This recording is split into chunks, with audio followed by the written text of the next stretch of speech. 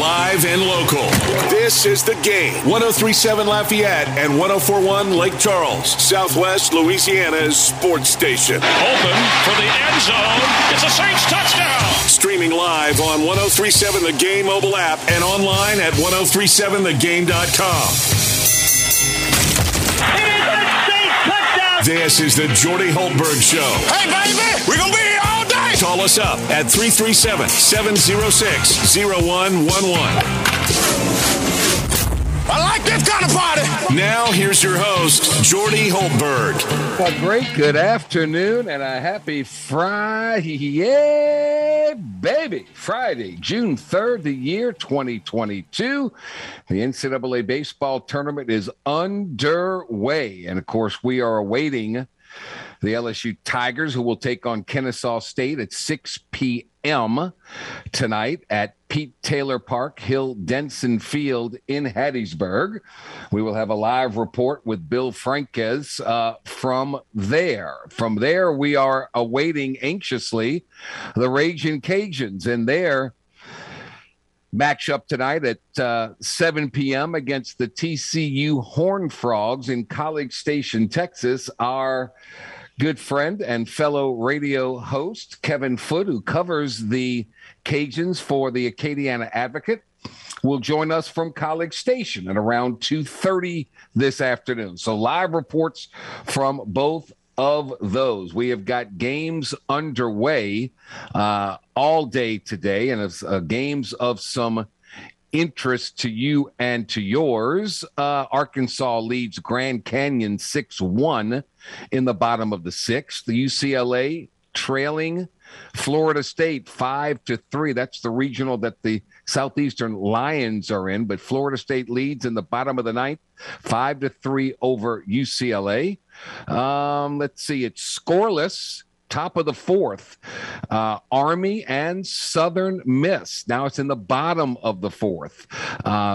Zip, the Cadets and Southern Miss in the Cajuns regional. Texas A&M, bottom of the third, leads Oral Roberts 2-1. So Bill Franquez, Kevin Foote coming up to start off hour number two. Glenn Guilbeau on 3.com. We'll get his thoughts from the just completed meetings in Destin at the Southeastern Conference spring meetings. George Faust from KLFY will join us. We'll talk more about the Cajuns, all things sports in Acadiana. And George Becknell, James Mesh, and I will we'll talk about a variety of stuff. Texas Air Force tied 2-2 in the top of the third. It was a shocker last night, an absolute shocker. After outscoring Boston 38-24 in the third period to lead by, let's see, they led by 4, to lead by 12 after 3.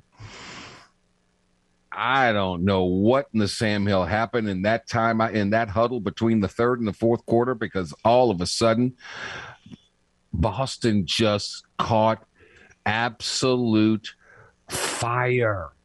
Absolute fire. Outscored the Warriors 40-16. They were 21 of 41 from downtown. Boston committed only 12 turnovers. Golden State had 14 turnovers. Man, just remarkable. 33 assists on 43 made field goals. That's sharing and caring, without question, without doubt. And the old man in the sea who turns 36 years old today, Al Horford, with a Boston Celtic game-high 26 points. Jaylen Brown had 24. And despite Jason Tatum only making 3 of 17 field goals, finished with only 12 points, the Boston Celtics get it done.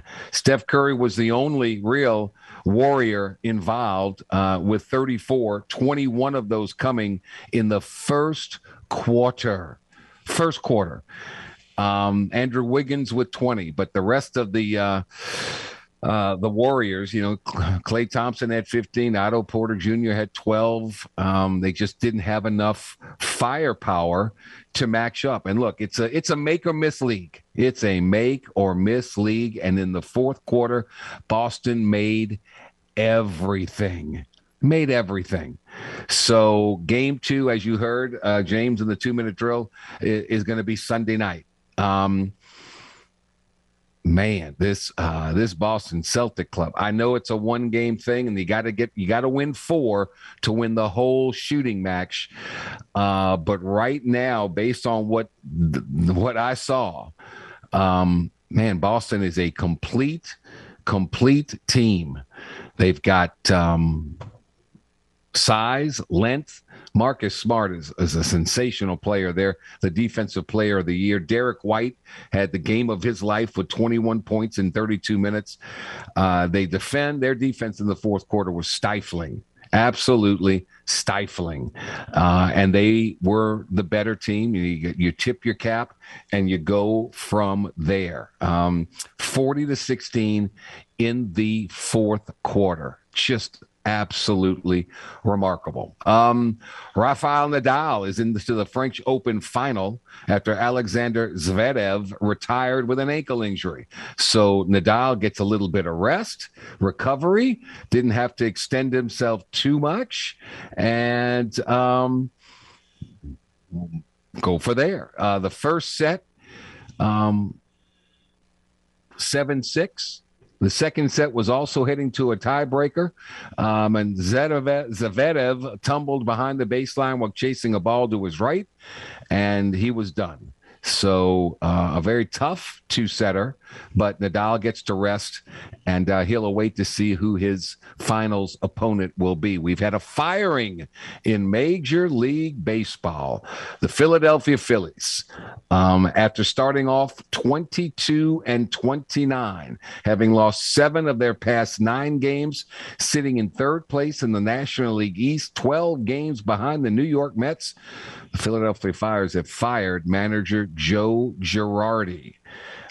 So there you go. Girardi, on his regular radio appearance with Major League Baseball, said, quote, "We underperformed, and that falls on me. This is what happens." And life goes on. So Philly pulling the plug on Joe Girardi. Let's see. What else do we have? LSU football in the mix of recruiting. 93 days until the start of the season for LSU. Wow. Jaden O'Rourke, check this out. A 6'9", 240-pound tight end from Australia visited LSU yesterday. And, of course, as always, tweeted he had a great visit. O'Rourke is being pursued by Texas A&M, Oklahoma, Florida, amongst others. 6'9", 240 tight end. That is just crazy. All right, let's see. So we got a lot of baseball talk today.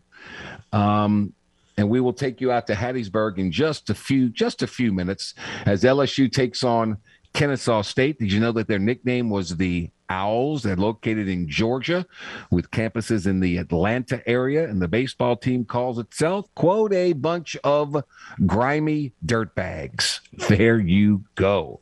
There you go. How about that? This will be the first meeting between LSU and Kennesaw State. In case you wanted to know, Kennesaw State's in the Atlantic Sun Conference. LSU is 15-10 all time against teams currently in that conference. So,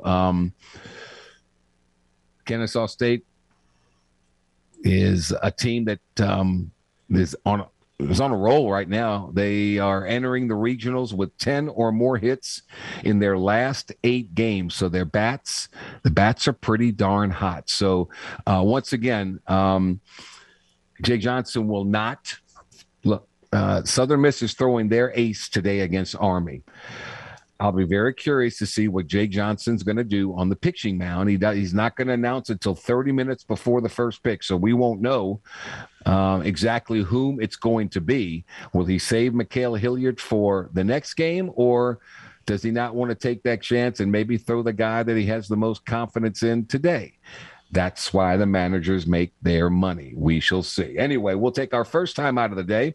And when we come back, we will talk with Bill Franquez live from Hattiesburg. It's the game's birthday, and this is your invitation to party with us as we celebrate 10 years of being Southwest Louisiana sports station. Join us at Buffalo Wild Wings on Ambassador Caffrey on Wednesday, June 22nd. There'll be delicious wings, amazing door prizes, and appearances from your favorite personalities here on the game. Crunch Time with Miguez and Mesh will be broadcasting live from the party. So come join us at B-Dubs on Wednesday, June 22nd from 5 to 9 o'clock for the game's 10th birthday bash. You are listening to The Game, 103.7 Lafayette, 104.1 Lake Charles, your source for Astros baseball in Southwest Louisiana. We'll be back. Baseball previews next. They say shooters shoot. He's a man who shoots from the hip and a man who's hip when he shoots. And no one shoots more from the hip when it comes to sports talk than the Blonde Bomber. Back to more of the Jordy Hultberg Show on The Game. 103.7 Lafayette and 104.1 Lake Charles, Southwest Louisiana's sports station. All right, welcome back, boys and girls. Tonight, 6 p.m., the LSU Tigers will begin their quest in the NCAA baseball tournament at Pete Taylor Park when the Tigers take on Kennesaw State in the opening round of the Hattiesburg NCAA Regional. Games are already underway, and as we speak, where is it when I need it? Apparently it's 0-0, Army Southern Miss, bottom of the fourth. I'll try and get an update, but our good friend Bill Franquez is here, the voice of Alec Bach Stadium, Skip Bertman Field, and also does radio on the road. And of course, you can listen to the Tigers here on The Game, 103.7 Lafayette, 104.1 Lake Charles. Bill, in Hattiesburg, good afternoon, my friend. How are you? Hey, Jordy, good afternoon. Everything's going pretty well. Here right now, stationed at the team hotel in Hattiesburg. We're only about probably less than a mile from campus. And team that actually is going to be, or the position players, I should say, are going to be heading over to nearby William Carey College to take BP in the batting cages there. And then they're going to come back here to the hotel and change. Then the entire squad will head over to Pete Taylor Park, Southern Miss Stadium, at about 4:30 or so. And then hopefully we'll start on time. 6 o'clock is a scheduled start. Weather has not been an issue so far, although it's very overcast here. We're kind of now in that typical southern pattern in the summertime. Maybe a chance of pop-up showers and very humid weather. But there was some rain this morning, but not affecting the Southern Miss Army game, which, as you said, is underway. So we're looking forward to starting at 6 this evening, take on Kennesaw State, and hopefully begin a long postseason journey.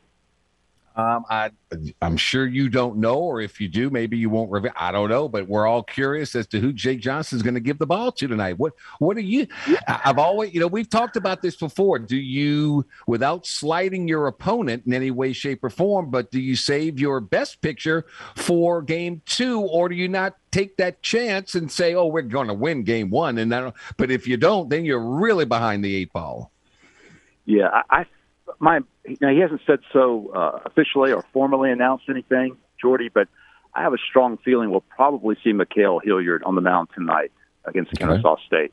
I think Jay feels like it's so, obviously winning that first game is so valuable to get right away into the winner's bracket, because if you lose tonight's game, then you're in a real struggle to win this regional. Of course, the Tigers did it last year. You remember last year we went up to Eugene and lost to Gonzaga in the first game, and when you lose that first game, you got to win 4 in a row to win the regional, which is not impossible, as we saw last year, but very difficult to do, especially with this ball club. As you know, starting pitching has been kind of uneven throughout the year. Other than Mikhail, there hasn't been a real solid regular weekend starter. So the Tigers are going to have to piece it together, and naturally taking one game at a time, the old cliche, but it certainly applies here. So I get the strong feeling we'll see Hilliard tonight against Kennesaw State, which does have a very good offensive club. Okay. Bill Frank is with us in Hattiesburg. All right, let's get the injury update. I heard Jacob Berry's now swinging from the left side of the batter's box. If that's the case, that's a great sign. Yes. Yesterday at practice, Jordy, Jacob was swinging from both sides of the plate, and Jay Johnson, in speaking to the media after practice, could not contain his excitement that Jacob was able to swing from the left side as well as the right side, because that makes such a huge difference for Jacob. Jacob is naturally a left-handed batter, and of course, although he's done very well from the right side as well, but the left side is where he's done most of his damage. And we expect to see a right-handed starting pitcher tonight against Kennesaw State. So looking forward to seeing Jacob back in the lineup and batting from the left side like he normally would.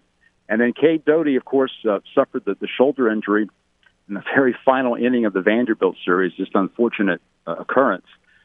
But Cade's gotten better. He practiced yesterday. He wore a brace on his left shoulder, and he expects to play, and Coach Johnson expects him to play. So it looks like the Tigers will be mostly at full strength. I guess the only question mark would be Gavin Dugas. As most fans know, Gavin's really been hampered by a thumb injury since early April, since the Mississippi State series. Gavin's been able to play at some points of the season, and then, of course, the thumb gets re-aggravated, and it's very difficult for him to swing a bat. So Gavin would be more of a day-to-day situation this weekend. But looks like both Jacob Berry and Cade Doughty will return to the lineup. We didn't have either one of those guys at the SEC tournament, and I think it'll make a big difference. It's nice when you can get the collegiate baseball All-American back in your lineup, and that's what Jacob Berry is, along with Dylan Cruz. So very formidable lineup that it's been a long time coming since they had this lineup complete and ready to go, which only makes it all the more impressive, the job that this club has done. I really think if they had beaten Kentucky in the SEC tournament the second time they played them, you'd be in Baton Rouge in your very familiar setting, getting ready to announce. You'd be announcing this game as well, because you'd be pulling double duty. That's right. Well, yeah, I think you're right, Jordy. On the other hand, Jay's tried to stress the fact that naturally we're disappointed that we're not hosting, because I think it makes a real statement for the program, especially for a coach in his first year at this program. However, as everyone knows, LSU's played very well on the road this year, gone into some tough places to play and had a lot of success, sweeping Vanderbilt in Nashville, sweeping Mississippi State in Starkville, winning 2 out of 3 against Florida in Gainesville, winning 2 out of 3 at Alabama as well. So 10-5 road record this year in the SEC. I think that's a pretty strong statement about how well this team can adapt to different environments, and I hope that will continue this weekend. Should be some, and of course tonight with Kennesaw State, we won't have a huge crowd, but I'm sure we'll have a lot of LSU fans here. If LSU does meet up with Southern Miss, particularly tomorrow night, we're looking at quite a massive turnout. The park probably can squeeze in about 6,500.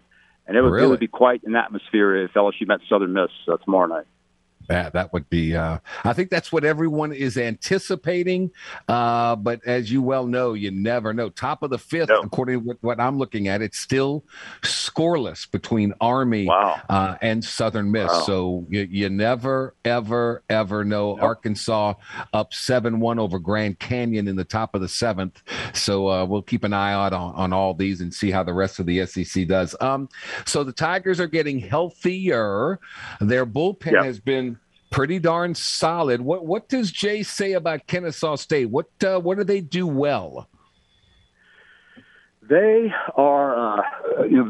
It's funny. I've heard it said that they're kind of the Atlantic Sun Conference version of LSU. They rely mostly on their offense. They're going to have to outscore people. I think, although our pitching staff, I think, has done a pretty good job overall. Kennesaw probably relies even more on offense than LSU does.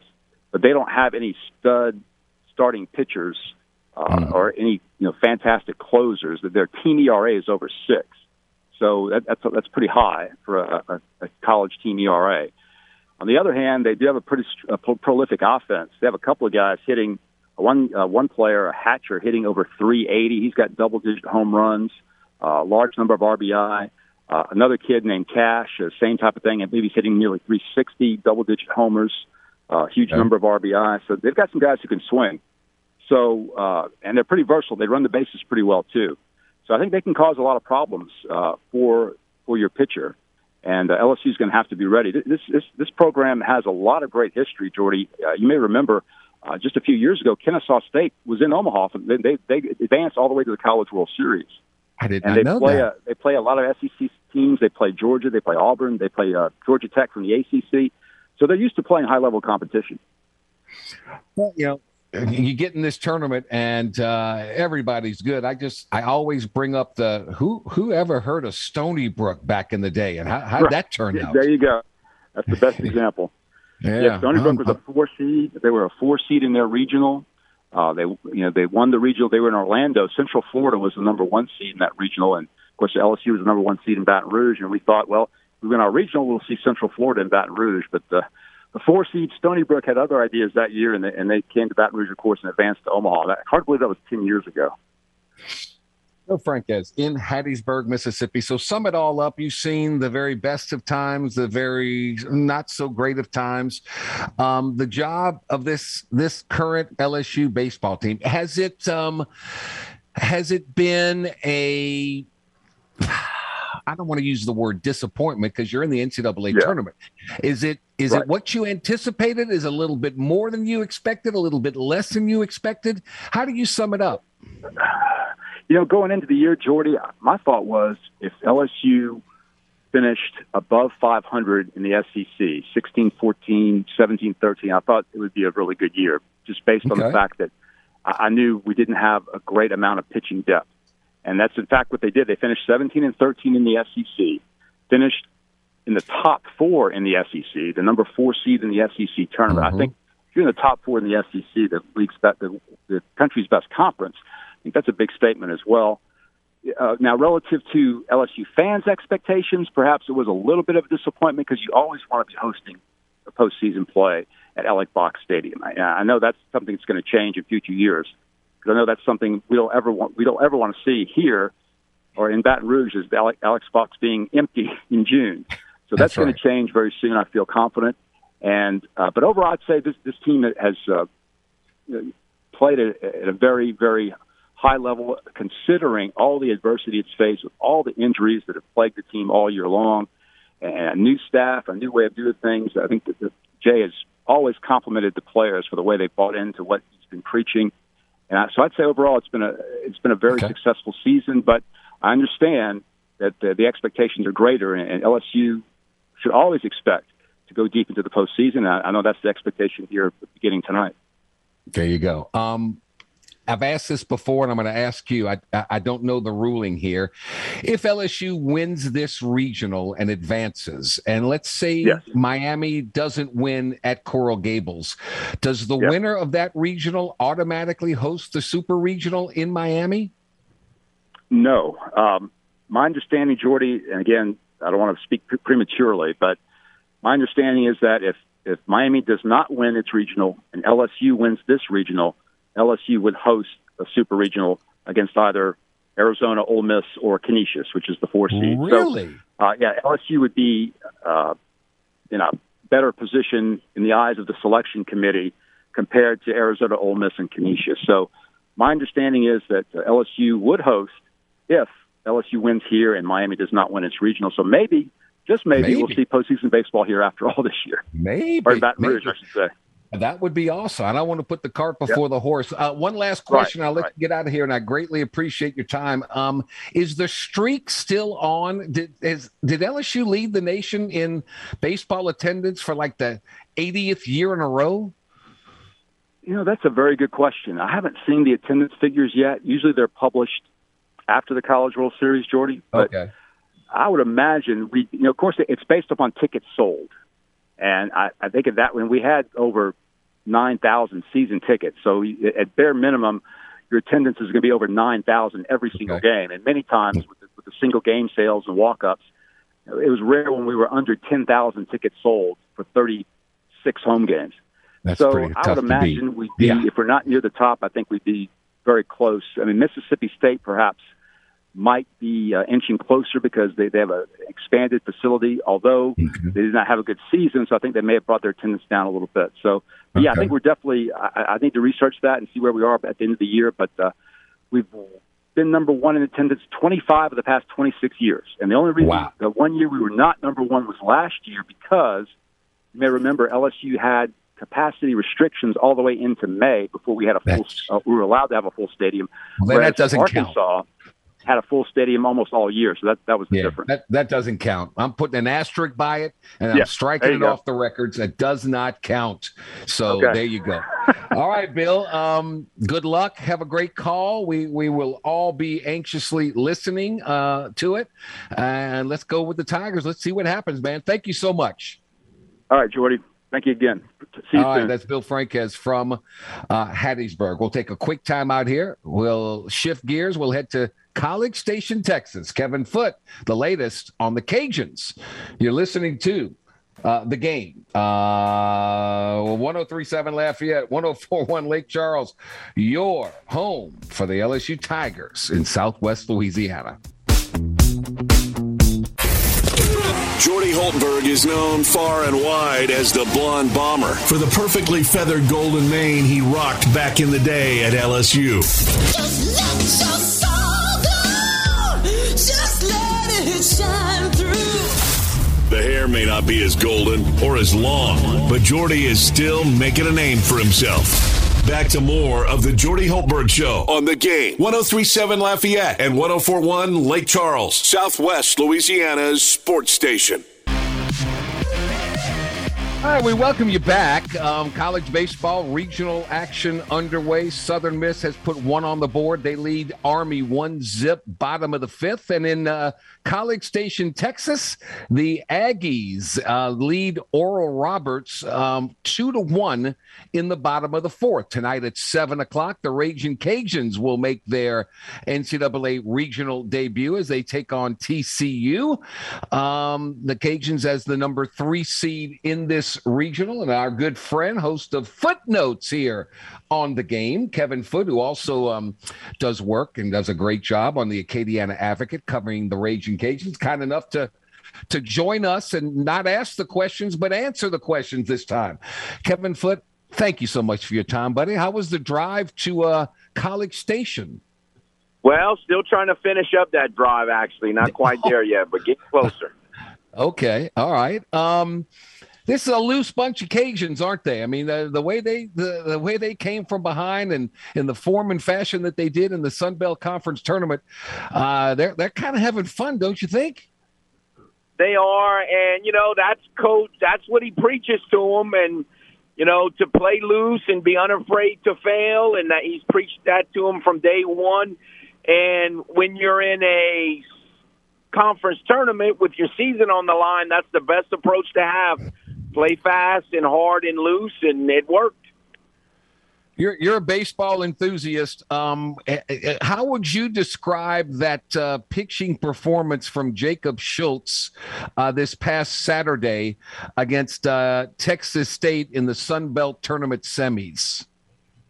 Well, I think if it was something that happened at mid-season, everybody would be going, what in the world are they doing? But yeah. I wrote a story earlier in the week to kind of describe it, and they explained about how he hadn't thrown a bullpen in a month, and they've, not been stretching him a whole lot for a situation like that. Plus, I'm sure you've heard pitching coaches and pitchers for years talk about there's a difference between innings and stressful innings, and he had a pretty stressful first, he had a really stressful second. And after that second inning, he didn't really have many stressful innings. He threw a lot of pitches, but it wasn't with a lot of stress, and he handled it very well. They always said he had a rubber band arm, and I don't know how he's going to pitch, when he pitches this weekend, but he was fabulous in that game. That was amazing. 142 pitches, a complete game when they need it. Boy, does that help you in tournament play when you only have to use one pitcher? That's like a dream come true. So the Cajuns are the 3rd seed. They take on the Big 12 regular season champion TCU, who's the 2 seed. They're 36-20 with a better RPI metric than the Cajuns. But what does Coach Deggs have to say about those Horned Frogs? He thinks they're pretty similar. And when you look at the statistics, their ERAs are not all that different. The way that they seem to pitch is not all that different. Their hitting stats, the Cajuns run a little more. The Cajuns run more than just about anybody in the country. They have like 130-something stolen bases. Not everybody runs like that. I think the most interesting thing is going to be is if the Cajuns can get on base, which, like all teams that go in slumps sometimes, they don't have a lot of base runners. But if they get a lot of base runners, if you don't have a good catcher or your pitcher doesn't do a good enough job, they can hurt you running the bases. And so that's going to be interesting to see how TCU handles that. But again, TCU's a strange team because I've heard a lot of people be critical of them. But, I mean, everyone loves Oklahoma and Oklahoma State and Texas Tech. Beat all those teams. So I don't know. Is there one single player that, in games like this, your best players always have to play at their best for you to win? That's just the way it goes in any sport when you get to tournament time. But who's the key player for the Cajuns from this point on, in your opinion?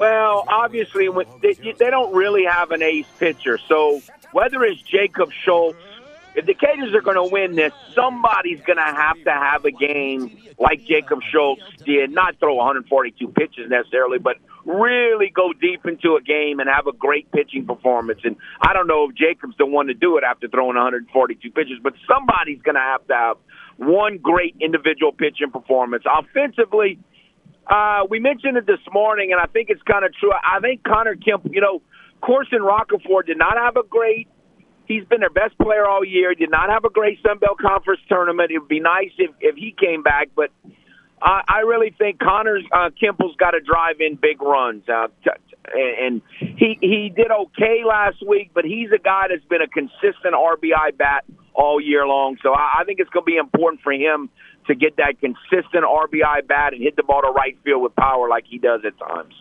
I've been involved with teams where you do things similarly to what the Cajuns did in that Sun Belt Conference tournament. Man, you become if you were close, you become even closer, a more close-knit team. And that's a dangerous team to have to play. The momentum is really on their side. I know A&M is good, but, man, so are the Cajuns. What kind of chances do you give them in this thing?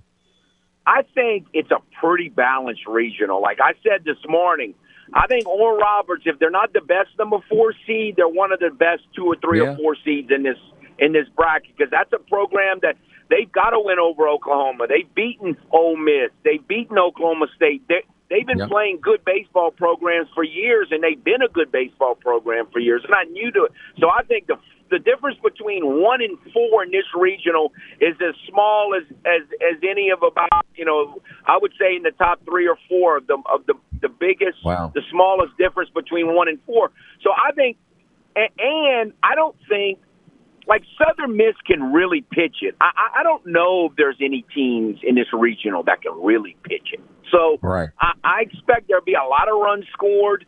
Defense, I think, is going to be very important, because when you're playing a bunch of teams that can score, you better not give them 5 and 6 outs in an inning, or you're going to have a real trouble. So if the Cajuns play good defense, I think it gives them a chance.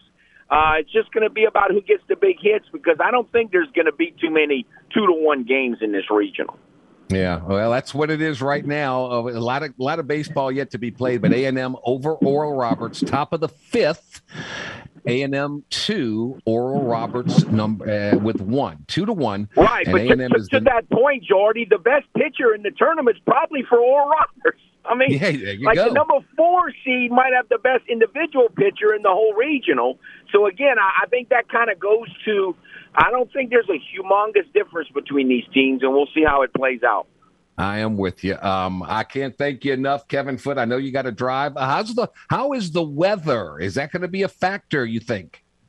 Well, when we looked at, I think you're looking at, 90s, low 90s. But again, low 90s in the middle of Texas in the heat and the turf, and then it's not going to be. It's going to be pretty hot, and that also will, I think, play into the offense because pitchers tend to wear down in that kind of heat. Makes a lot of sense. Kevin Foote, the host of Footnotes here on The Game. Thank you so much, man. Enjoy your stay down there. Eat some good food, and we wish the Cajuns all the very, very best. If they come out of this regional, where do they go from here?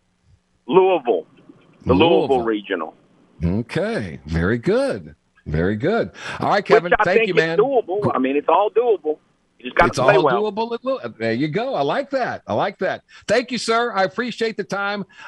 Safe travels, and go Cajuns. All right. Thank you, Jordy. All right, buddy. Kevin Foote, who covers the Cajuns for the Acadiana Advocate, and also, of course, right here on The Game. 103.7 Lafayette, 104.1 Lake Charles. If you want to see his favorite team, the Houston Astros, in person, then just listen up. The Game, 103.7 Lafayette, 104.1 Lake Charles, wants to hook you up with our latest Astros weekend getaway. Houston takes on the Chicago White Sox Saturday, June 18th, and you can be there. Register in the Game Clubhouse at 1037thegame.com or 1041thegame.com to score 4 tickets, a tour of Minute Maid Park, and hotel accommodations that Saturday night. Astros weekend getaways are powered by Butcher AC, Le Meridian, Houston Downtown, and The Game, Southwest Louisiana Sports Station. Let me give you an update on some scores across college baseball. Georgia Tech losing to Campbell. Campbell 15, Georgia Tech 6, bottom of the 9th. Arkansas leads Grand Canyon 7-1, top of the 8th. East Carolina, no problem with Coppin State 13-1, bottom of the 7th. In the bottom of the 7th, Oklahoma 14, Liberty 3. In the bottom of the 8th, they're all tied up 7 apiece, UConn and Wake Forest. The aforementioned Louisville Cardinals lead Southeast Missouri State 3-2, top of the 5th. North Carolina 6, Hofstra 2 in the top of the 6th. Notre Dame 2, Texas Tech zip in the bottom of the 1st. Southern Miss, of course, of interest to LSU fans, leads Army 1-0 now in the top of the 6th inning.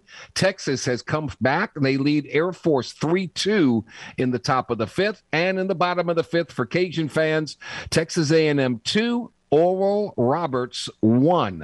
Of course, Southeast Louisiana will play later on. Louisiana Tech will play later on.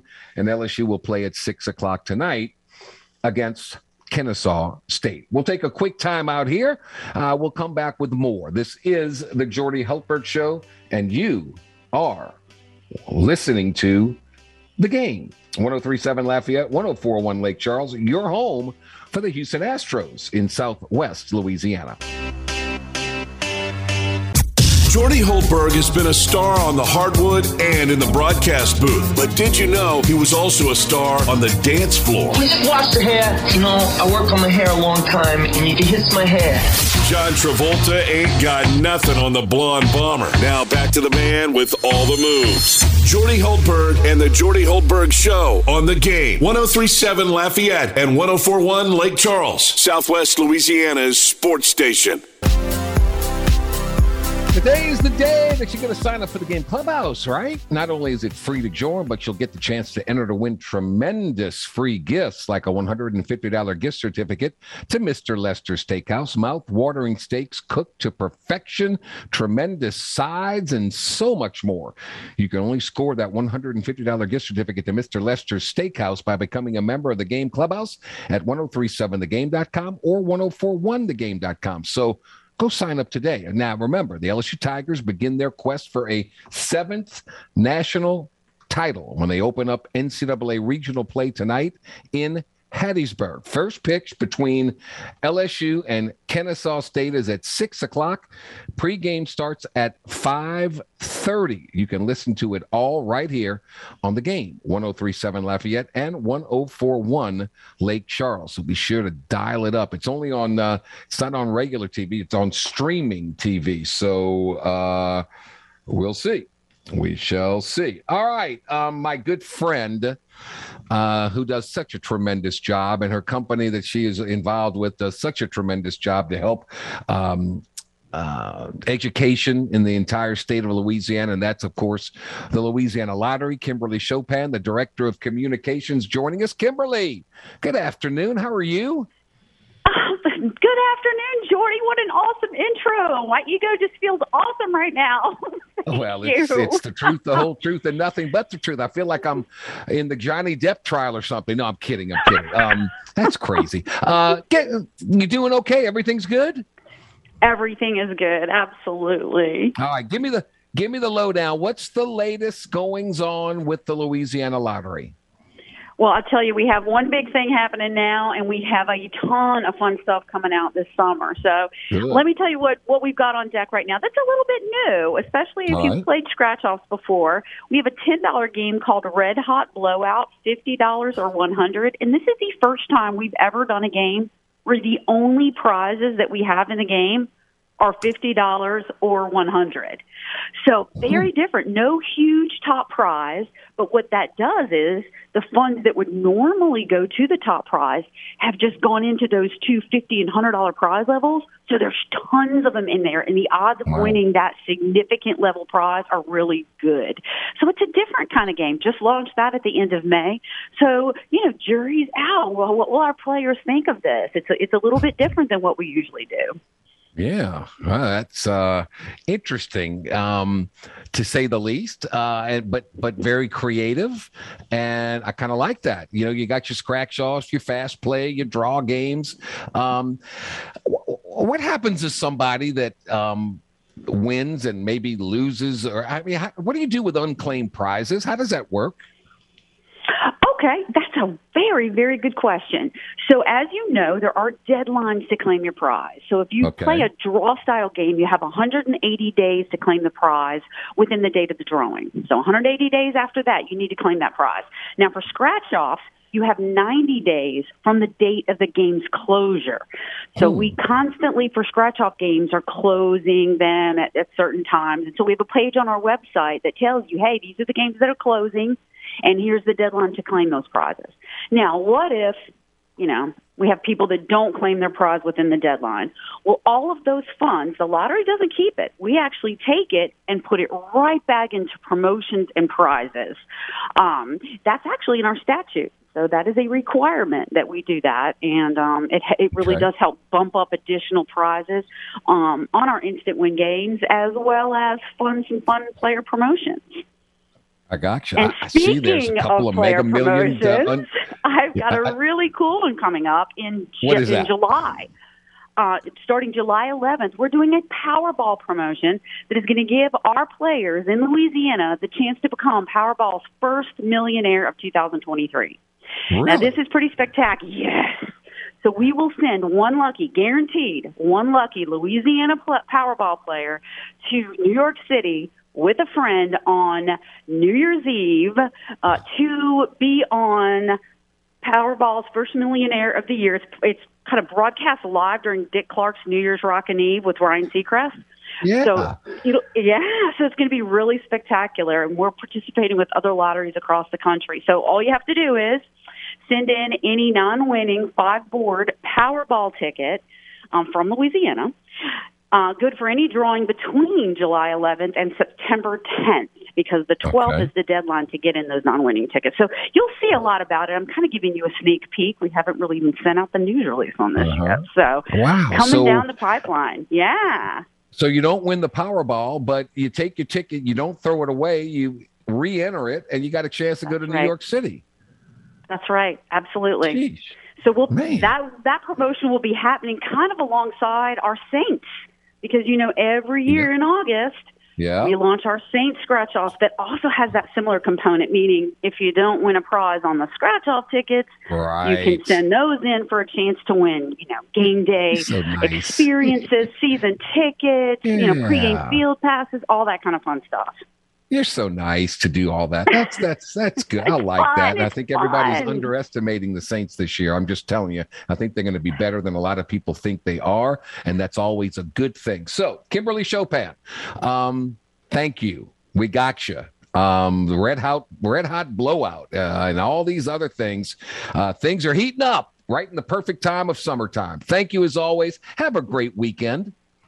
Thank you. You too, Jordy. Always my pleasure. Good talking to you. All right, Kimberly Chopin, the Director of Communications for the great Louisiana Lottery. Hour number 2 coming up. We'll get a report from the SEC spring meetings with Glenn Guilbeau, all things Acadiana, George Faust, George Becknell, James Mesh, and I. You know, we always try and have some fun. That's all coming your way.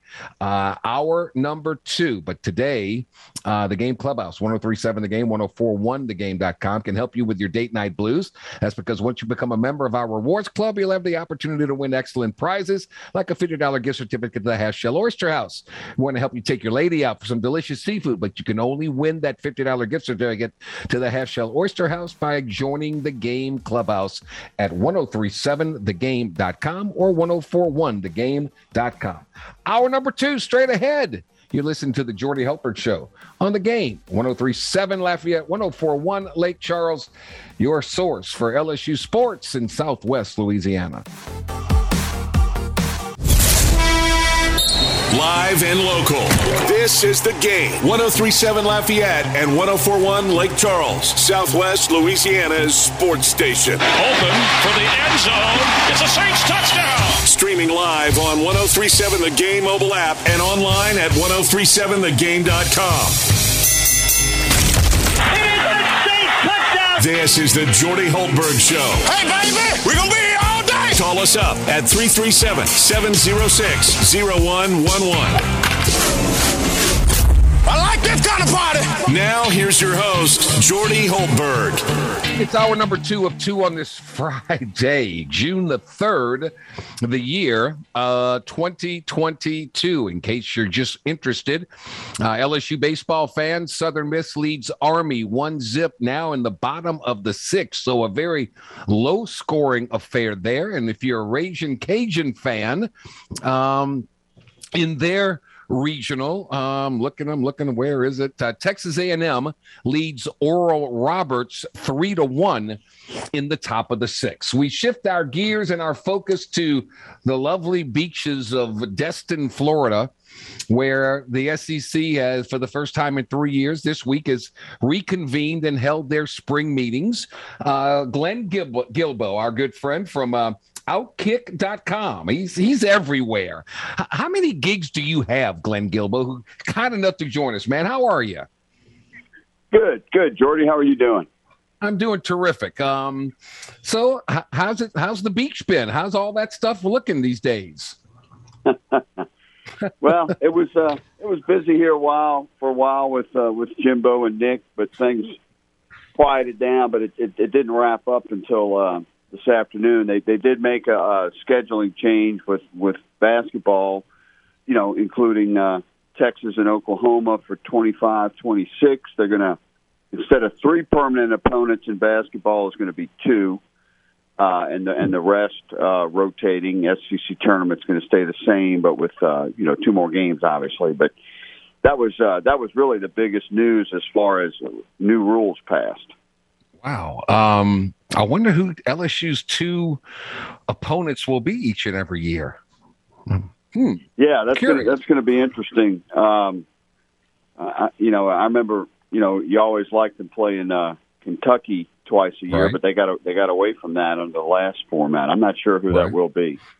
Glenn, I'm still bewildered. I guess I'm naive. I cannot believe that Texas and Oklahoma are going to stay in that conference for 2 or 3 more years. I just don't see the common sense of that. They don't want to be there.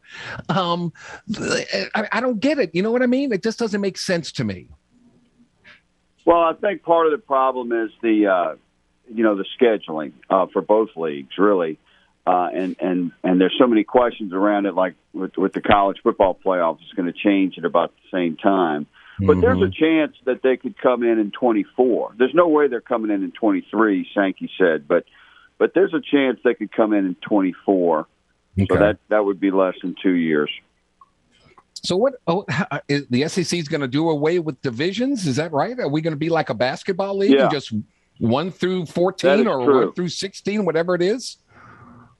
Yeah, every model they looked at this week for football schedule was no divisions. They looked at 8-game schedule, which is what they have now, or 9-game schedule with 3 rotating, 6 different, which that's probably going to be what it goes to. 3 permanent opponents and then 6 rotating. So then you'll finally get a variety of games each year instead of the same games. If you polled LSU fans and you said, okay, you get to pick out of all these teams, you get to pick 3 teams you get to play every year. Who do you think they put in that group? Boy, I think Florida would be out. That's probably going to go. Ole Miss has to be one of them, right? There. Ole Miss and A&M. I as far as combining popularity and tradition and significance. I mean, if you lose Florida, which that's a big ticket. So you got to keep Alabama, right? But I would say from my perspective, I would say keep. I'd like to keep Alabama, Texas A&M, and Texas, but that's too many good teams. So maybe Alabama, Ole Miss, and Texas, or I don't know. There's a lot of selections. I mean, maybe they won't play Alabama every year. I think Texas is a natural rivalry that they should play every year, but they already got A&M. And to lose that, so maybe if you got Texas and Texas A&M. Then you could make the argument, well, we don't want to play Alabama every year. Right. So then you throw in Alabama's going to have Auburn. Cool. Alabama's going to have Auburn. Yeah. Alabama's going to have Tennessee, for sure. And then after I don't know about that. I don't know. That's not a gimme. That's one of those games that people want to get rid of. Alabama, Tennessee. Oh, okay. So that could be close. But I would think Alabama, Auburn, maybe Alabama, Florida play every year, but you got to have them play. I'd love to see Alabama, Texas every year too, but Texas might not want LSU and Alabama every year. Right. So I mean, that's going to be a tough job for somebody. Yeah, that's man. That is not an easy feat to come. You're not going. It's going to be impossible to please everybody, and everybody's going to want to play Vanderbilt, and everybody's going to want to play Missouri. That's just a fact. But they can only go so far. Yeah, but I think either way, it's going to end up being fun because you are going to be playing teams more often. So even if you don't get that permanent opponent, people are going to get that trip to Austin. Because to me, that's the coolest trip in the league right now is going to Austin.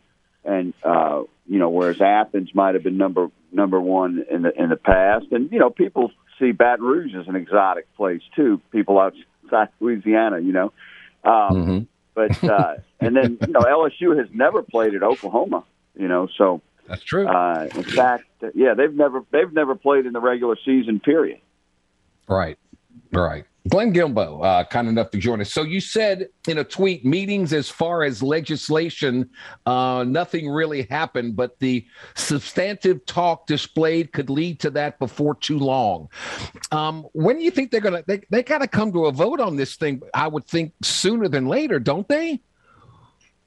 Yeah, but Sankey kept saying, and he said it again today, when the last time they expanded was before the 2012 season when A&M and Missouri joined.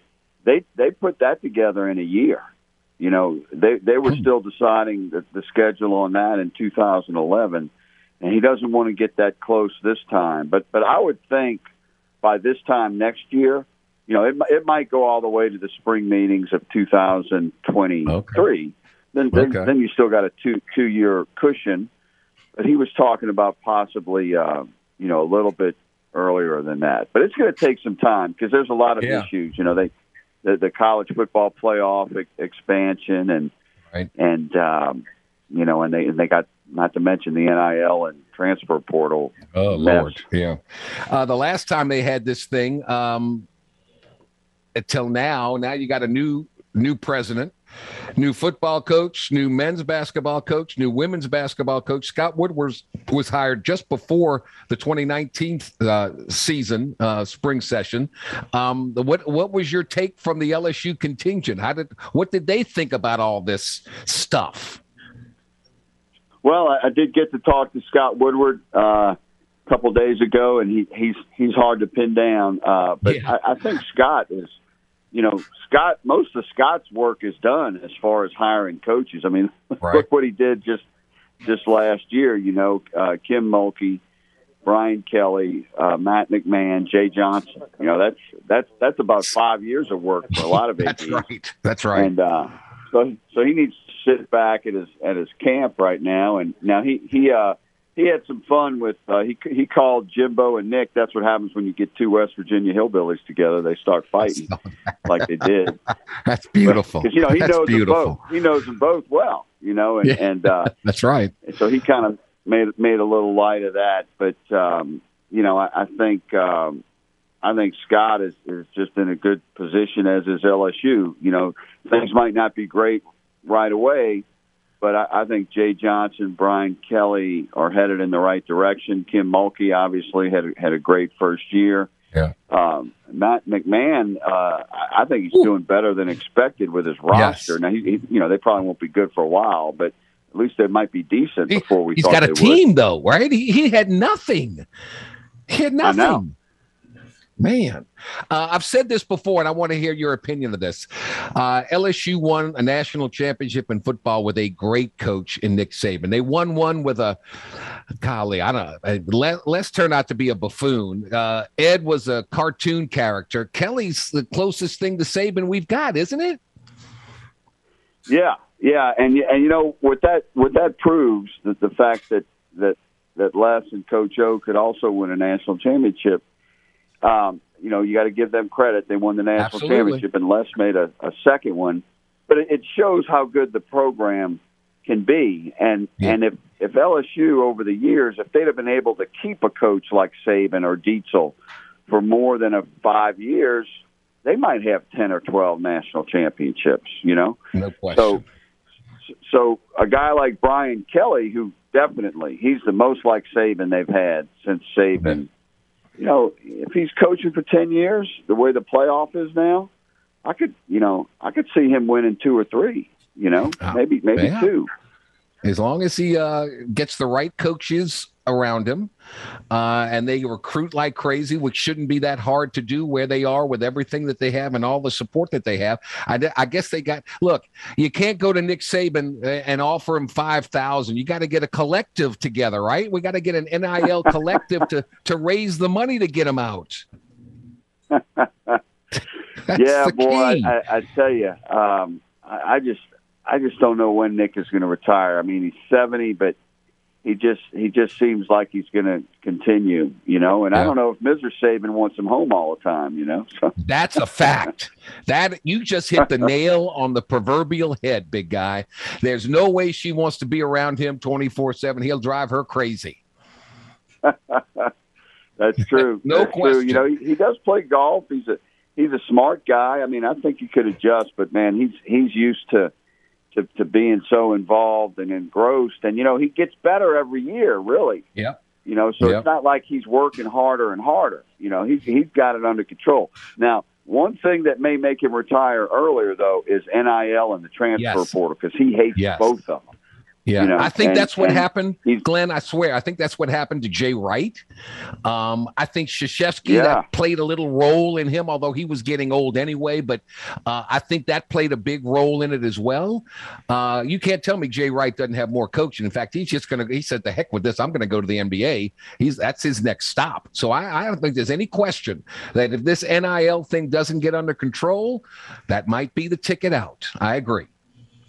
Oh yeah. Yeah, I mean, there was an assistant coach or two who went from college to the NFL this past offseason from the SEC, and one of the reasons they left was to get away from the portal and just having to deal with the portal. And boy, just think if Saban retires and because he's fed up with the portal and then goes back to the NFL.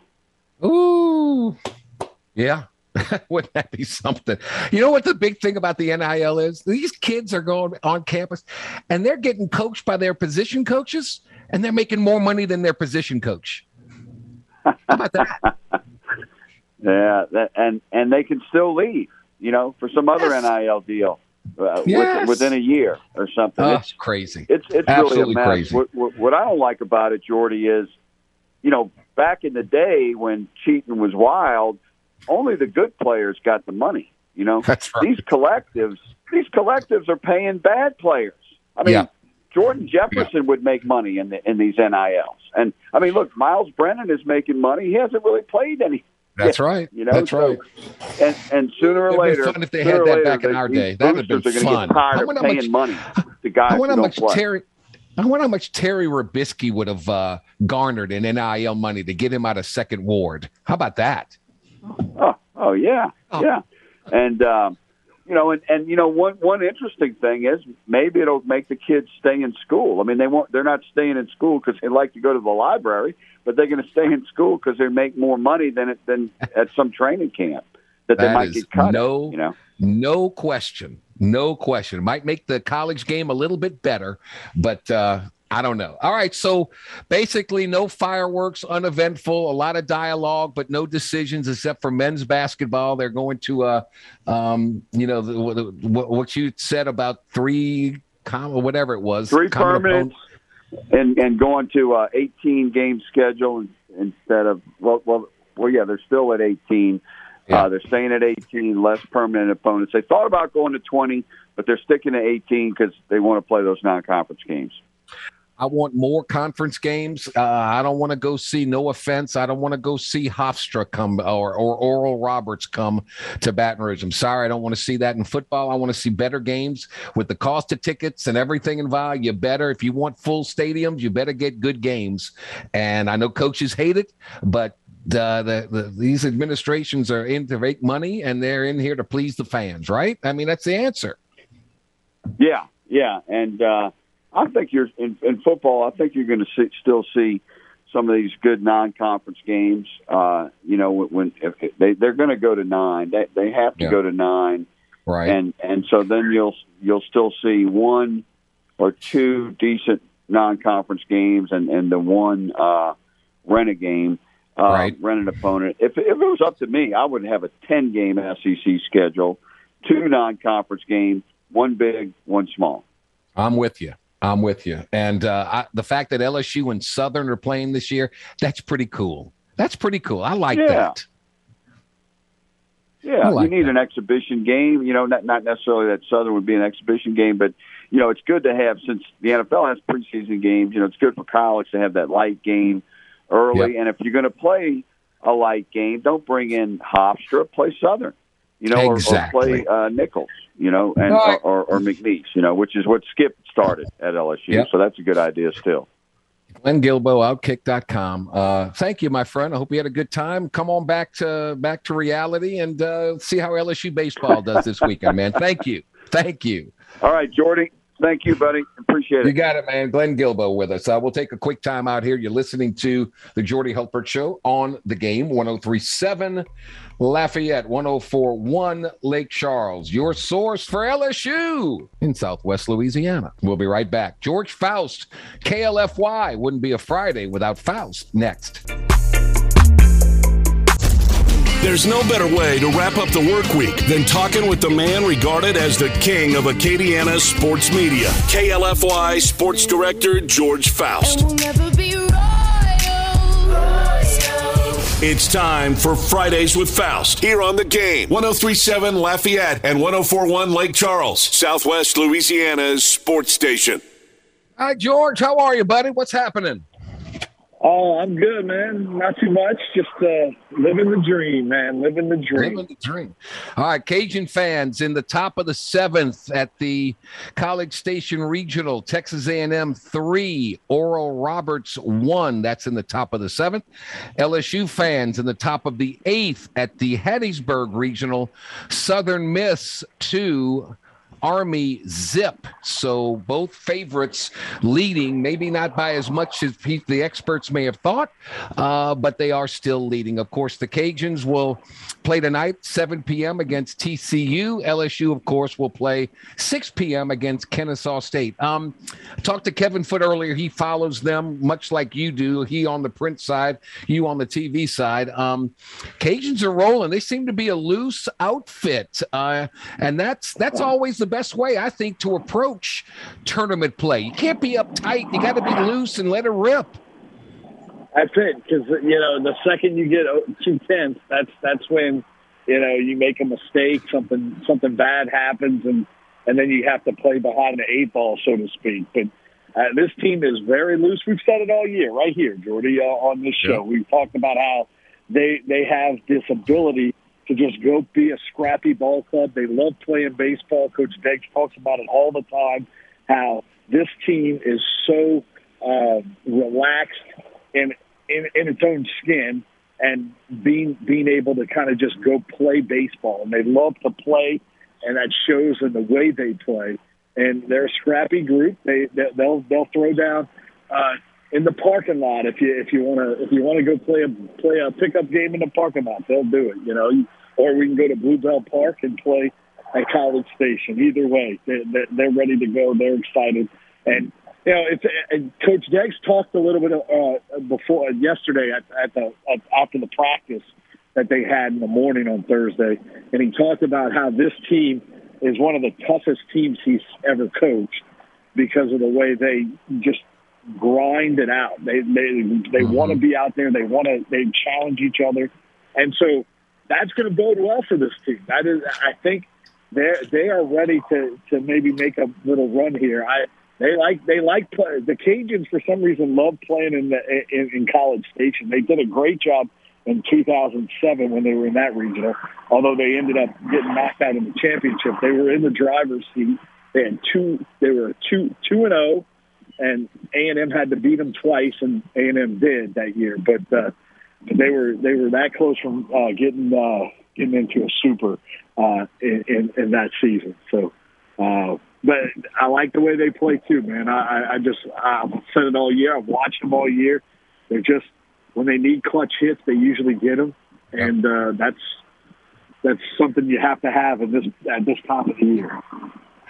He is George Faust, sports director, KLFY. While baseball collegiately takes center stage behind the scenes, the LHSAA Executive Committee approved some proposals to expand the number of select schools and to unite the playoffs. What a 16-5 vote. That's the select just got a whole lot bigger, from 109 schools to 198, and this is basically boys football, I think, leaving 207 schools on the non-select side for the 22-23 season. This makes the select a little bit tougher now. It's which is good. Look, I talked to Coach Louis Cook about this yesterday at Notre Dame, and he was saying, it's actually going to be a little bit better for them because he doesn't like getting to the postseason. You play 10 weeks, right? And you get to the postseason, and then you got 2 weeks of buys. Yes. And then you play a playoff game. He can't stand that. He doesn't like it. And so he's all about now these playoffs will be more of an actual playoff where you're going to have to beat a couple of teams to get to the quarterfinals, And so that's going to be one of these things. That's going to be one of the issues but some schools aren't going to like it, right? Because now they actually have to kind of work their way a little bit. It's a little harder to get to the championship, but look, this might be a step towards unification at some point. Thank you. Thank you. And so that is, I'm all about that. They never should have split in the first place. That was a farce. And so if this is something that's going to try and get everybody back together, I'm okay with that. Now, what's interesting about it is, all the Lafayette schools are now select. Like the 5A Lafayette schools are select schools. Okay. They're Lafayette High, Acadiana High. They're all, they're all now going to be playing in the select division. So now they have to face off in definitely in the postseason against the Curtises and the Rebels and the Brother Martins and things of that nature. So, right. But you know what? That's good, though. I don't think Acadiana has a problem with that. They already played that Catholic basketball a couple times. You know who has a problem with that?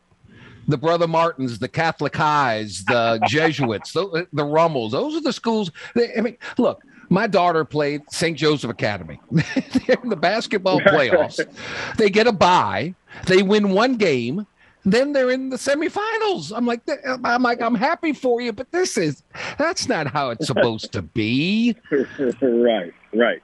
It's got to be a little more challenging than that because, in life is more challenging than that, Right. And what are you teaching kids if you're not, that you're going to have to strive and work at some point in your life, and it's not always going to go your way. And you might have to battle through a couple of adversities, and then eventually make it to the top. And then when you get to the top, it's that much more rewarding and that much more satisfying and gratifying to have achieved something that actually has some value. I'm with you. And I think that's the difference. When you win like that, then you really are special, and that you've accomplished a lot. George Faust, right. KLFY, also in those meetings. Lake Charles was again awarded the swimming, non-select boys basketball, non-select baseball, and non-select softball tournaments for the next 2 years. And the Cajun Dome is going to have 2 events next year: volleyball and powerlifting. How about that? Yeah, exactly. So volleyball was a huge success this past year. Ooh, yes, it was. They did a phenomenal job of putting that on at the Cajun Dome. So I think that's I'm cool with that. I wish the basketball would have gotten into Lafayette too. That would have been. They've done such a great job with it in the past. And from what I understand, a little birdie told me that all the football state championships are going to be going back to the Dome, but I don't know that that's official. But that's another no-brainer. In my opinion, right. That just makes sense to me. Speaking of football, how about one of the legends in the Acadiana area, Brent Indest, who was coaching, then he got out to run private business, and now he's moving the family to Mandeville. He's the head coach at Lakeshore. Right. Yeah. Look, there was a couple of years back, this was a while back, probably more than a couple, we're at the Crying Towel, which is the Kiwanis Jamboree puts on their jamboree at a Cajun Field, and on the Tuesday of the week of the jamborees, they have a Crying Towel. They give it to the school that has the biggest sob story. Anyway, one coach gets up there and says, yeah, Karen Crow must be pretty good this year. Karen Crow's got to be good because Brent Indest decided to take the job at Karen Crow. So they must be good. You don't need to give them the Crying Towel. Meaning that Coach Indest jumps from job to job, which it was a funny joke. It was great. Got a lot of laughs. And I think, look, he was scheduled to go to West St. Mary, decided against that for some reason, and found a home at Lakeshore. And good luck to him, man. I'm sure it's a good move for him, and I don't know much about Lakeshore. So you get that coaching bug, and it's hard to get rid of it. You miss that rush, you miss that day-to-day gig. It's hard to get it out of your system. That's why Nick Saban is not going to be retiring anytime soon. What's he going to do? Right, he's going to go be a coach, a coach's assistant, or what do they call him? The advisor to the program or something like that. And you're like, wait, I got to be the coach. I can advise, but they're not doing it the right way. He may give the NFL one more shot. I'm serious. He may, with all this NIL stuff, he may say the heck with it, and he may go try the NFL one more time. Who knows? Who knows? What else you got going on these? It's quiet now, right? It's quiet. It finally kind of dies down a little bit.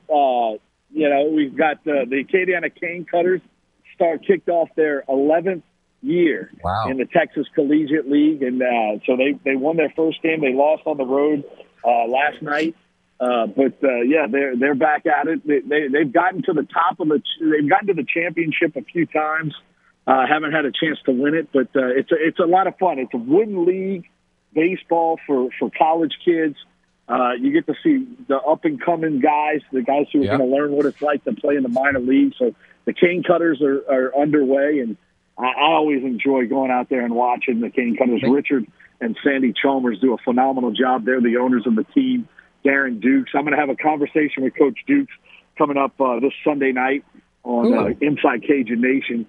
Just to talk about the upcoming season and all that good stuff. So they got the Bombers on Saturday, but maybe we can. What was the ice hockey team's names? Baton Rouge, Lafayette was the Ice Gators. Louisiana Ice Gators was here in Lafayette, and Baton Rouge was the Kingfisher. About 2,000. They averaged about 8,000 fans, and then Baton Rouge was the Kingfish. Right. New Orleans had a team too for a little bit, but it was the Ice Gators that kicked it all off. Ice Gators were great. They were on the cover. They were on the cover of Sports Illustrated. Yeah. They were selling out like 12,000 in the Cajun Dome. It was unbelievable. I got video. I go back and watch the video just to feel the energy that was in that place, and it was unreal, man. 12,000 people doing a Gator chomp. It was. I mean, they got people who were actually experiencing it live and in color, and I wasn't. By the time I got here, it kind of died down to where there was about 5,000 in the Cajun Dome, which was still pretty impressive for ice hockey in South Louisiana, but not nearly as impressive as when they first started. It just caught fire, man. It was crazy. My whole point of saying that is, let's get the rivalry back on baseball. You got the Cane Cutters, you got the Baton Rouge Rougarou. Let's do it. Yeah. Let's go. Let's have some fun with that. Let's get that rivalry between Acadiana and Baton Rouge. Let's get it going like the Cajuns and the Tigers always seem to have a fun time in whatever sport they play. That would be cool. They had the Hibernia Cup between the Ice Gators, the Kingfish, and the New Orleans. That's right. They had the Hibernia Cup, and whoever, that's cool. That was a nice little back when Hibernia was a bank. you got to do the sports tonight, so I'm gonna let you go. All right. Thank you, my friend. Always fun talking with you. Sounds good, Jordy. All right. Take care, buddy. Tune in next week to Jordy Hultberg for Fridays with Faust here on The Game, 103.7 Lafayette and 104.1 Lake Charles, Southwest Louisiana's sports station. Time to open up the vault for the games this day in sports history. June 3rd, 2012.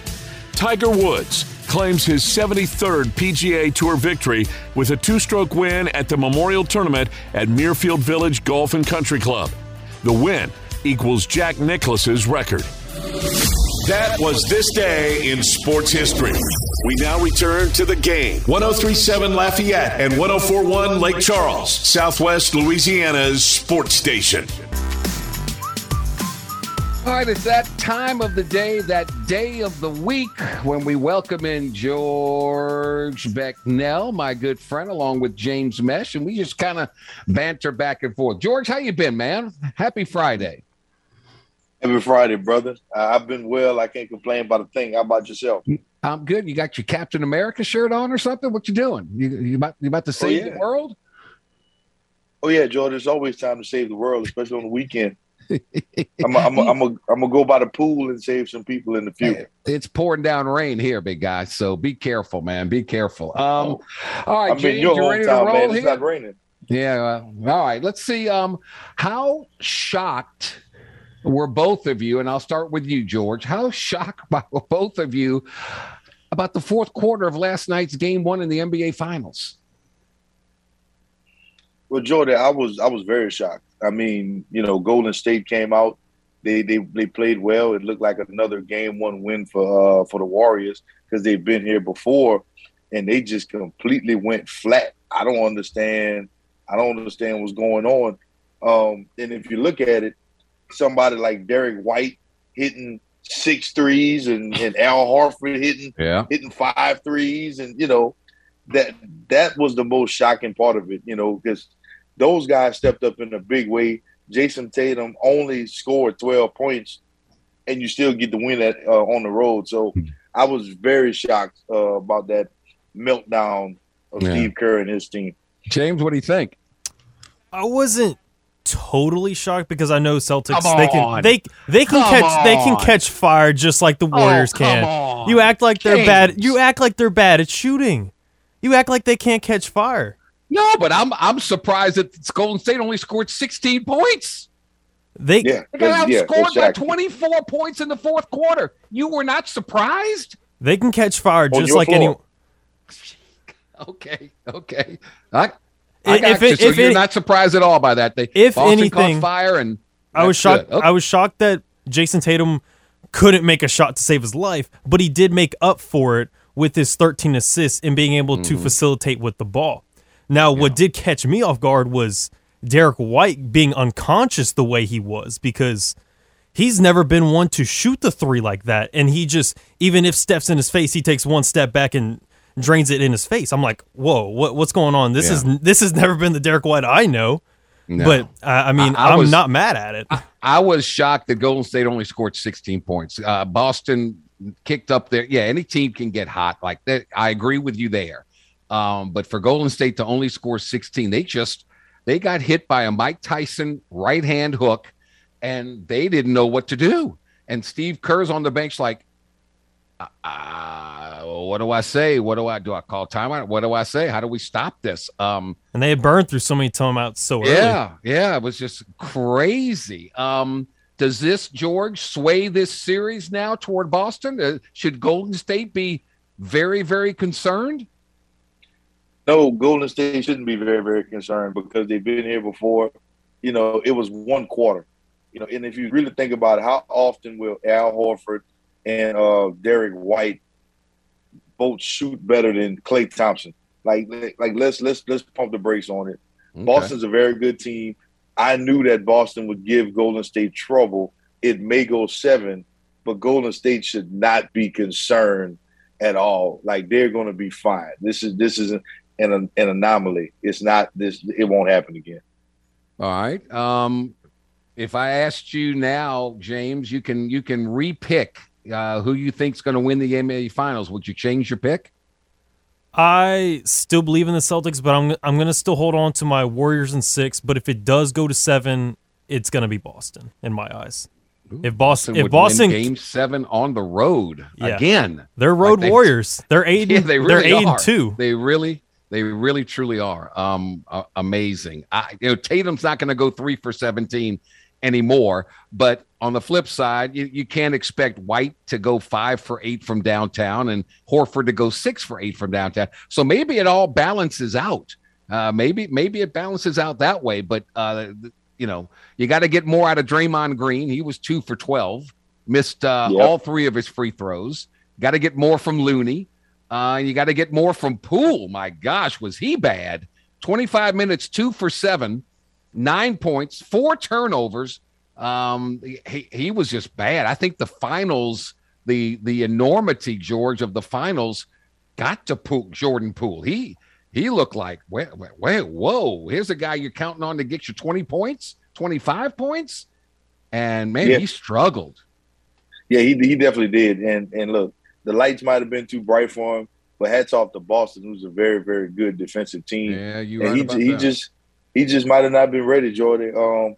Klay Thompson was the only Warrior, in my opinion, who even showed up. Like, everybody else needed to do better. So will the Warriors be this bad again? I seriously doubt it. I think Poole will step it up a little bit. But Steve Kerr, man, we got to run some plays for Poole, man. Get him involved. Get him involved early. He's jacking them up, man. Nobody's really talked much about it, but the Lakers have a new head coach, Darvin Ham, who played against LeBron James and a lot of these players. He's basically kind of the same age. Well, he's not. He's 48 years old. He's the 28th head coach in franchise history and 24th of the Los Angeles era. 8-year playing career in the NBA, kind of a journeyman. He's cut his teeth, paid his dues. Darvin Ham, what are your thoughts about him leading the storied Laker franchise? Well, let's be honest. I think Darvin Ham was a good hire. He's a good head. He's going to be a good head coach. Like you said, he went through, paid his dues.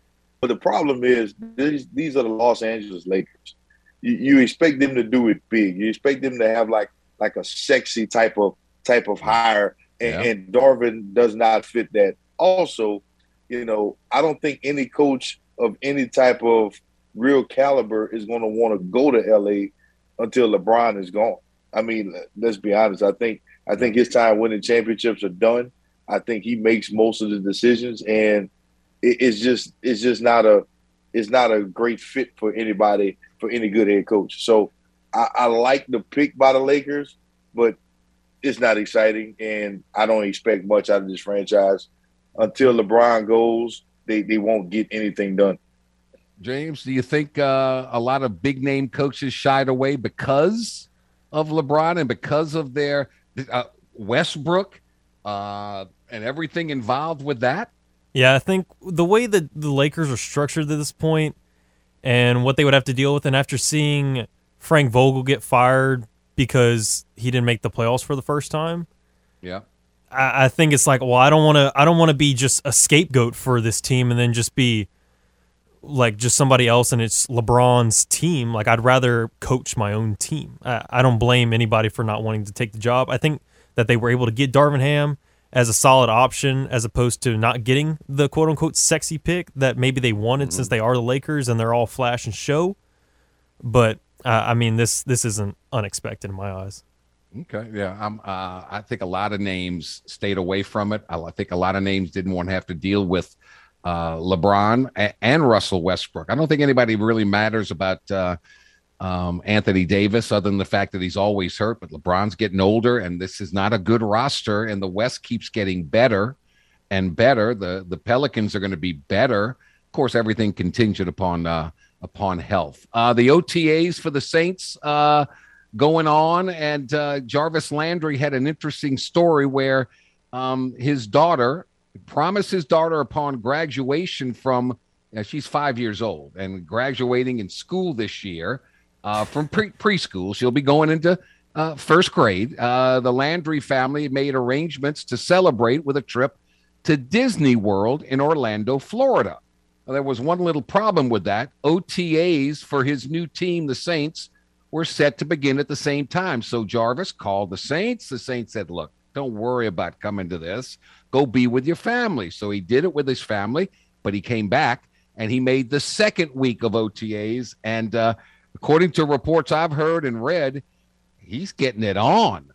He's doing his thing. So Jarvis Landry, why do you think they went after him? Because he kind of plays the same way that Michael Thomas does, doesn't he? Well, I think there's a couple of reasons. Number one, I don't think anybody knows how healthy Mike Thomas is. Yeah. So if you don't have a Mike Thomas, then Jarvis Landry would be the perfect replacement. And number two, if you look at what the Saints have done over the years, just, with their short passing game, this type of offense is perfect for somebody like Juice Landry. So it makes total sense for him to be here. Now, granted, with Jameis and the big arm, they're going to stretch the field every so often, just, take the top off the defense. But the Saints are not going to be the Buccaneers, no risk it, no biscuit. They're still going to run, screen passes. They're still going to run slants. They're still going to run like 5-10-yard outs. And there's not many better receivers than Jarvis Landry in that type of passing game. So it makes sense for him to play here. James, he got hurt last year. He had an MCL sprain, a partial quadriceps tear, a bone bruise, and suffered in week 2. And he made matters worse when he tried to, and I love this about Jarvis, he tried to get back on the field before he was ready, before he was healthy. And plus he had Baker Mayfield throwing the ball to him. Only had 52 catches, a career low, 12 games, 52 catches, 570 yards. 52 catches for him beats all the other backup receivers that the Saints have combined. Right, James? I mean, what an upgrade. Yeah, even if he's maybe not 100%, which I believe he is at this point, but getting him gave you another option and gave you another weapon. That way you didn't maybe have that excuse to be like, well, we didn't give Jameis everything. Well, now you have Jameis all the weapons he needs. Not to mention, you're still trying to develop Trotman. He's not at that level where you would hope he was just yet with like how it was with Cook or whenever you would sign Coby Fleener or when you had Jimmy Graham. He's not there yet. So to have another weapon on the outside when Jameis has that arm strength, to give another one on the outside really helps. Yeah. George, the SEC meetings are basically done with. They made a vote on basketball, but no vote on football scheduling. Should the SEC, in your opinion, choose an 8 or 9 game scheduling format? By that, I mean play 8 conference games or 9 conference games. What would you like to see? Jordan, I'd like to see 9 conference games. I'd like, you know, as a fan, you want to see an extra game. Now, as an LSU fan, you kind of rather than play more cupcakes and less SEC games. But for the betterment of the league, you want to see more games. It's better for the fans, you know, because nobody wants to see LSU beat up on like McNeese State and all these other small schools that they play in the beginning of the season. I would rather see an extra SEC game because that's just more entertaining. I'm with you. Last one, James, 8 or 9? I'd rather 9. You get more competition. I don't want to see too many cupcakes. I want to see 10 conference games. The league is big enough. 10 conference games, 1 cupcake, and 1 Power 5 school. The coaches are making so much darn money. They don't care if they win or lose anymore. If they lose, they're going to get a big buyout anyway. I'm for the fans. I want better games, and the players want better games. I promise. George, have a good weekend. Thank you, my friend. You too, my brother. Take care. All right, but we'll talk later, all right? James, all right. Thank you. Final time out of the day. You're listening to the Jordy Hultberg Show on The Game.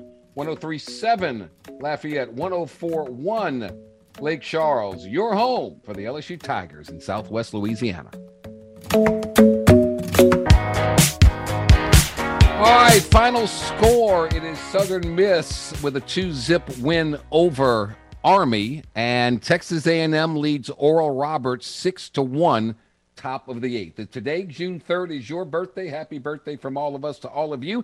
You share yours with a pair of 36-year-olds, Al Horford, the Boston Celtics, and Rafa Nadal, who is now in the French Open Finals again. Thanks to our guests, Bill Franquez, Kevin Foote, Glenn Guilbeau, George Faust, George McNeil, James Mesh. Thanks to you for listening. Thanks to our partners for making it happen each and every day. I hope all of you have a great Friday and even better weekend. Come on back Monday, same time, same station. Until then, I'm Jordy Hultberg. Stay thirsty, my friends. Stay healthy, my friends. Do everything you can to stay healthy. Be kind to one another, and let's all be happy. Have a great weekend. So long, everybody.